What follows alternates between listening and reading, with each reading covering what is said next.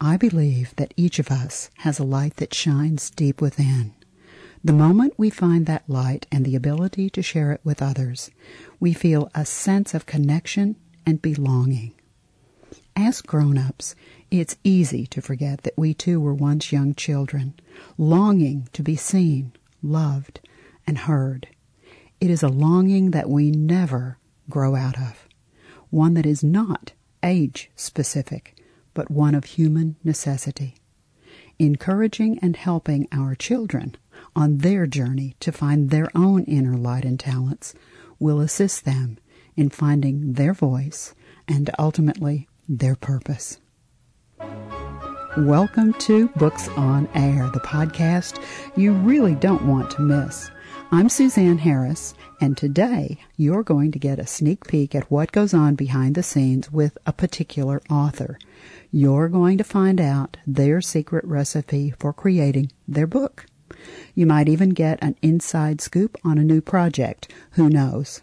And if you want to know more about them and their work, we'll tell you where to find them on social media. Joining me today is children's book author Lisa Graham. She's here to talk about her book, Randall Finds His Light. Lisa is not only a children's book author, and let me take a deep breath here, she's also a podcaster, a blogger, a speaker, an entrepreneur, a voiceover actor, a narrator, and a philanthropist. She also calls herself a heartist. She creates media in a multitude of formats that speak to her belief that we all have the power of one. That is the ability to create moments that can change the life of another human being for the better. Lisa founded Empower Kids for Literacy. It's a nonprofit organization based on her love for children and books.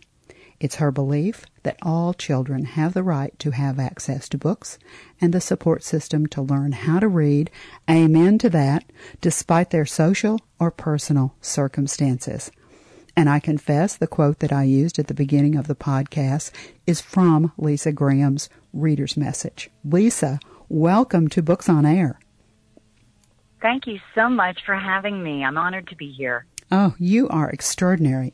You have done so much, and the children's books and the Empower Kids for Literacy, it's just wonderful. But I want you to travel back in time with me for a moment. Let's go back to the very beginning. I'm a curious soul, and I'm always curious about how the writer becomes the writer. There's always a story. Either a child was a reader and they were impacted by the reading, or they were impacted by a specific book, or there was a teacher or a professor who saw some sort of spark in that person, and so they encouraged them to write. Sometimes an author will have some kind of life experience or a life event, and they'll feel almost a calling that they need to write a book to share it.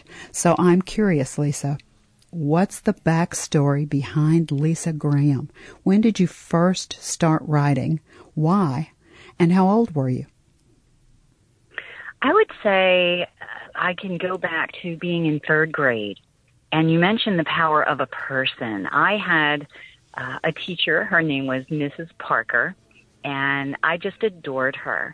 And I adored her because not only she just really cared for the kids. You really felt that love, as she did her job. And story time was a very special time during our class, and we could count on that.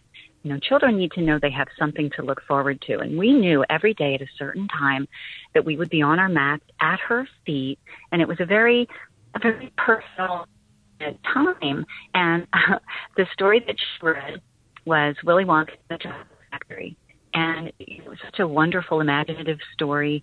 And I remember just sitting and looking up at her in awe, not only for the story, but how she read the story and how she delivered the words and talked about the characters. She had a beautiful voice. It was very calm and very soothing. And she was young, and I just wanted to be her. And even the way looking back, even the way she held the book, she held it so reverently, like so gently. And as she turned pages of the book and held the book up and would show us the pictures, I wanted to be her. And I guess that's where my love of writing started. And my father went to Catholic school, and one of his teachers was Sister Clarissa. And I can remember, I don't know what made me do it, but I started writing this book, and it was a love story. It was so funny, me, a little third grader, and this is a little romance. I would send my little envelope with my chapters to the convent to have, because she was an English teacher, to have her. She was like the grandmother I never had. I lost, sadly, my parents lost their parents very young, so we didn't have any grandparents. So she was my adopted grandmother, and everything was handwritten back then. We didn't have the internet, so everything was snail mail. And she would take the time to read writing in cursive, because she's a Catholic school teacher, beautiful handwriting, right? Mm-hmm. And she would take the time to read. And she was tough. She wasn't, oh, this is great, you're awesome. She would edit.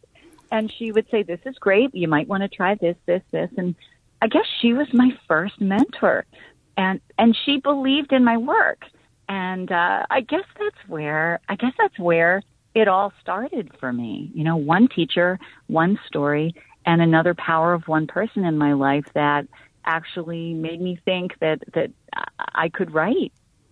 It's amazing how you'll have encounters like that in your life, and you look back at it and you think, wait a minute, these two people actually created in you the idea that not only you were good at this, but that this is something you were really going to do. I love that. That's a great story. Thanks for sharing that with the readers, the listeners. We hope they become readers, right?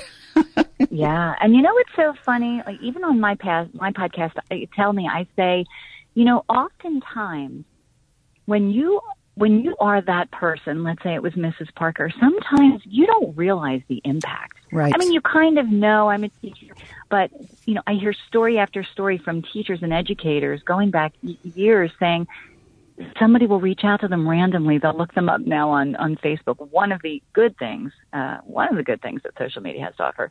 And they'll say, you were my teacher, when? And I just want you to know what a difference you made in my life. And so my call to action is always, please look them up and seek them out, because I bet you sometimes they just don't know. And boy, when you get a message like that, you save that. And you hold that, and you wear it like a badge, and you hold it close to your heart, and that puts fuel in your tank, right? I'm a former English teacher, and I have had those things happen to me, and it's always a stunning revelation, because sometimes when you look at an adult that you had as a student, sometimes you can still see the kid there, sometimes you can't. But when you have someone either look at you face to face or send you an email. I got one about a month ago, actually. And this young man said, I thought, what? I was just trying to do the best, because you're just trying to do the very best job that you can do. Yeah. And so it's a stunning revelation that you actually made a difference for someone. Have you ever told either one of those two people that they made a difference for you? But, Sister Clarissa, she was, I guess, 85. She passed some years ago. Right. Yeah. And then Mrs. Parker, I imagine, if she's alive, God bless her. I have to try and look her up. I got to do what I tell other people to do. I have to go and speak and see if I can find her, because for so many years when you graduate, you go back and you see your teachers and you pop the head in. That's always fun, and they always tell you that they don't age, you do. Right? Yes. They're like, I don't know if I want to see you anymore. You're making me feel really old now. It's, and you do the do, not with the intention of getting any recognition. You do the do because that's what you felt you were driven to do, and that is your purpose. And many, many times you don't know the impact, and you might never, but you do it anyway. with the, hey, and when I wrote the books, I said, look, if I can impact the life of at least one child, or even, a child being bullied, to save the life of one child, then nothing I will ever do will be in vain. You just do it because that's what you love. How were you first drawn?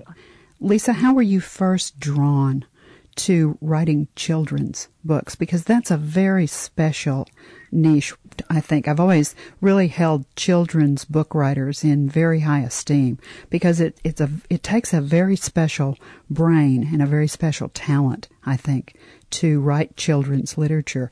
How did you become drawn to that? Well, I raised 3 beautiful children. My youngest is 20, Ryan, Haley, and Liam. And, phonics and reading and the importance we placed on that in our house was very important to us.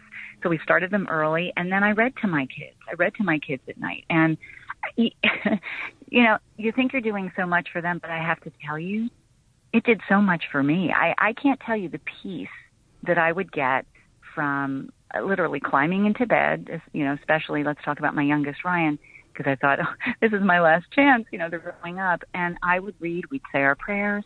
And there was no greater moment of peace that I ever had than at bedtime.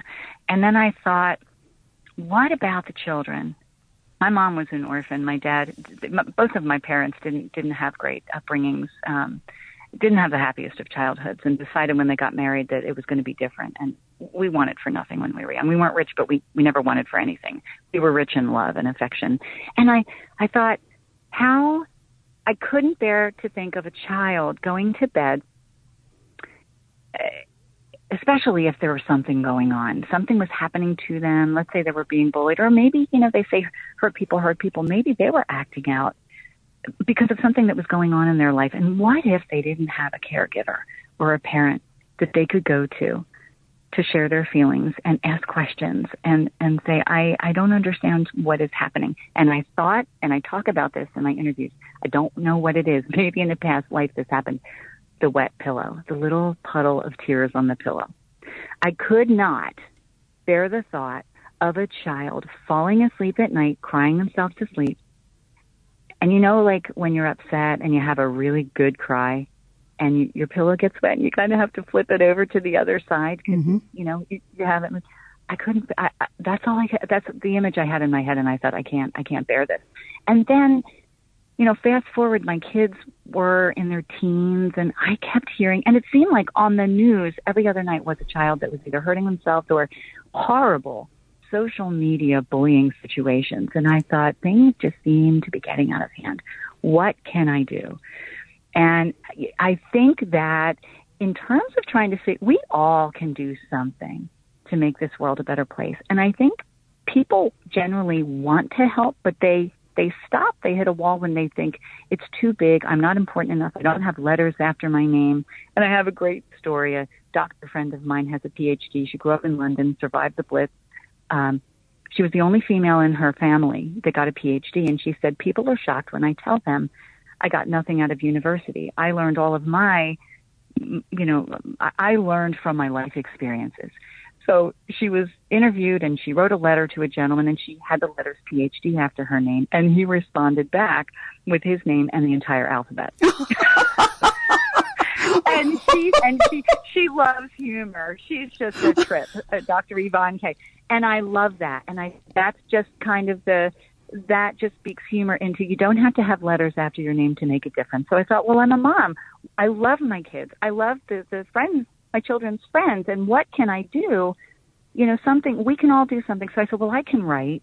And I thought, well, I can't write a manual because I'm not a social worker. I'm not trained in that, but maybe I can write a children's book. And let me tell you, writing a children's book is challenging because of the fact that there's so much you want to convey and so much emotion, but you only have so many words that you can accomplish that in. A good children's book can be anywhere from 750 to 1,000 words. That's what, quote unquote, the standard is. And I remember when I did my first draft of my first book, The Adventures of Finley and Cisco, I literally had to rip the manuscript up and cut it in half because I had all these adjectives. I said, well, I need to bring the reader to where I am so they can see the full picture. So, It's so rewarding. The letters that you get, I was a bully and I don't want to be a bully anymore. And I mean, just beautiful letters. But it's rewarding, but it was challenging. But I wouldn't, this is my wheelhouse. This is what I love doing. Well, let's talk about Randall. Let's talk about Randall Finds His Light. Let's talk about Yeah, Randall. I love it. Go ahead and give our listeners just an overview of the book. Okay. So I believe that we all have a light inside. And I believe that we all have a purpose, if you want to call it that, a greater calling. That's why we're here. And I believe that it's important to nourish and to support the light that we all have, because some of us maybe have had it and maybe something has happened in our lives that have dimmed it. Some of us maybe have it blowing full steam ahead, and that's great, and they're sharing it with others. A candle, a light passed on to another candle doesn't dim your light. It only makes it grow. And then there are others that don't even realize they have the light deep inside. So the book is about that. The whole book, the imagery, the names of the characters, the city where it takes place in Paris, everything screams of light. And it's about a little candle, Randall, Randy for short, and he's a misfit. He was made in a factory in Paris, and he had an extra wick, and it was a little smaller than the others in his batch, and they pulled him off the line, the production line, and took him away from everybody, and they labeled him a little imperfect. A little label said imperfect. Like we do with children. We label children and we cast them aside as if they're not important, they're not valid, and they don't matter. And that's a tragedy. So I wanted to speak to that. So this little candle gets put in the supply closet on a back shelf all alone, and he's crying, and he's so sad. And Lucan, which means it's a man's name in Basque for light, was given the job, hey, buddy, clean out the closet. So he did, and he found Randy, and he thought he was unique and special. And his wife, Jome, which means light in Japanese, was a teacher. So he said, she's going to love this. She loves candles. So the story, the adventure begins, he takes Randy home, puts him on a shelf next to a little peppermint striped candle named Candy. So it's Randy and Candy, and they develop a beautiful friendship. And the part in the story, I know you had asked me if I wanted to read an excerpt. I don't know if this is a good time to do it or not. Perfect. This is the conversation that Randy and Candy have. And Randy, he's just in love with Candy. She's really pretty and has a beautiful red bow, but she's more like a big sister to him. And so he's sad because, well, this is what it says. If only they could see me shine, he said with a sigh. I know they would see how my light could bring so much joy and make people happy. And Candy, let me skip to the next page here. And she says, don't be sad, Randy. You're a special candle, and soon everyone will see your light shine. I hope you're right, Candy, he said. I feel like no one wants to give me a chance. I have so much light to give. Candy said, I promise your light will shine at just the right time. And you have to read the book to find out what happened. I love it. Yeah. I love it. I love the idea, first of all, that you were clever enough to use words from other languages that meant light. You were clever enough to set this in Paris, called the City of Light. Wow, Lisa, so clever. What is a kindling corner? I found that as I was doing my research, and I thought, I'm going to ask her about this. Well, what I would like to do is start a group of children, because, children, in order for all of us to feel connected, there's three things that have to be present. We need to know that we are loved. We need to know that we are capable of loving others, and we need to know that we belong. When those three things are present, we feel a connection. And, as adults, yes, but especially as children. And a kindling corner, I came up with that because, again, this feeds into light. When you, let's say it's a wood-burning stove or a fire, when you feed the fire, you put kindling in a fire. And I said, well, how can we relate that to feeding someone's light? And I said, well, there's goslings, there's ducklings, there's yearlings. How about let's start a group called Be a Kindling as a little child and say, when you feed the light of another, you're being a kindling. And so if you notice, the first 4 letters of the word kindling is kind. So when you feed someone else's light, you're being kind. Or when you're kind, you're feeding someone else's light. So then I thought, let's do a call to action, because story time, reading to and with your children is so important. And I thought, let's do a call to action and set a challenge. Make your own kindling corner. And what is that? That is any place that you can read with your child about stories of caring and empathy and compassion.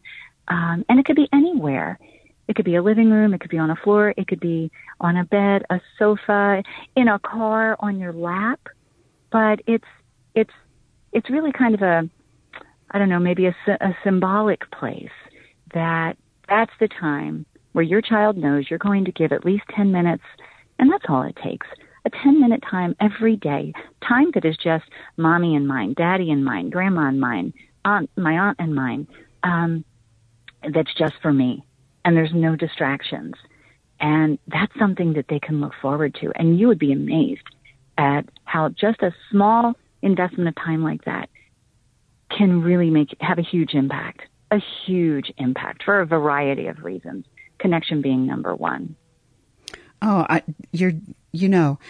there's all kinds of research. I'm one of those people who does all kinds of research. I'm a custom curriculum writer, and so I'm constantly, looking under rocks to find new information and looking at new ways to present things and new ideas. I love this Kindling Corner idea, and the idea that it fits in so perfectly with this book, Randall Finds His Light, because he's a candle and it's a flame. And I love the idea of kindling, and even the description that you gave of story time, that could even be a kindling corner. Even though it was in a school and a classroom, she gathered you around. Yeah, she gathered you around. And so she was creating a really special atmosphere. And it impacted, if it impacted you, the chances are good that it impacted some other kids. And there's brain research that talks about how stories light up our brain. Exactly. And so this idea, the Kindling Corner, is lighting up the brain of all of the children. That. Thank you. It just came to me. Former teacher, what can I say? Now, I love this book. I know this is not your first book, and I want to direct our audience to where they can find your book. Now, actually, yours are available on your website, but there's so much more there than just books. So let's give them the website's address, and then let's talk about what all is there, because it's a treasure trove. Oh, wow. Thank you. Yes. The website is my first initial L, and then my last name, Graham, Graham, and then just the word author, author.com. So lgrahamauthor.com. And once you get there, there are a variety of things to see. There is the link to our Empower Kids for Literacy Foundation, which the goal is to form partnerships within the community so that we can get books into the hands of children in underserved communities or children regardless of their personal or social circumstances. We do a lot of work with foster children, adoptive families, the inner city communities, and there's so much to be done. So we are literally in our boots on the ground, grassroots, mustard seedling stage where we're looking for all types of support. And so that's there on our community tab. And then we have our podcast, Tell Me, which is available in all formats. And that's all about, doing the good work that you're doing. It's the power of one. And a good friend of mine said it's the power of one, but it's also the power of one another. One idea from one person, that's where it starts. But it grows in the community. And I just absolutely love that. That's Genevieve Vitoro, the founder of the Pajama Program. I wish she was on our show. So that's there. We have a link to our Redbubble store. All the proceeds, I love the ocean, all the proceeds for anything purchased there go toward the foundation. What else do I have on there? Don't you have your links to Facebook and Instagram? Oh, yeah. Yes, ma'am. Yes, all our social media links are on there. So I have a pretty heavy presence on Facebook, and it's just my name.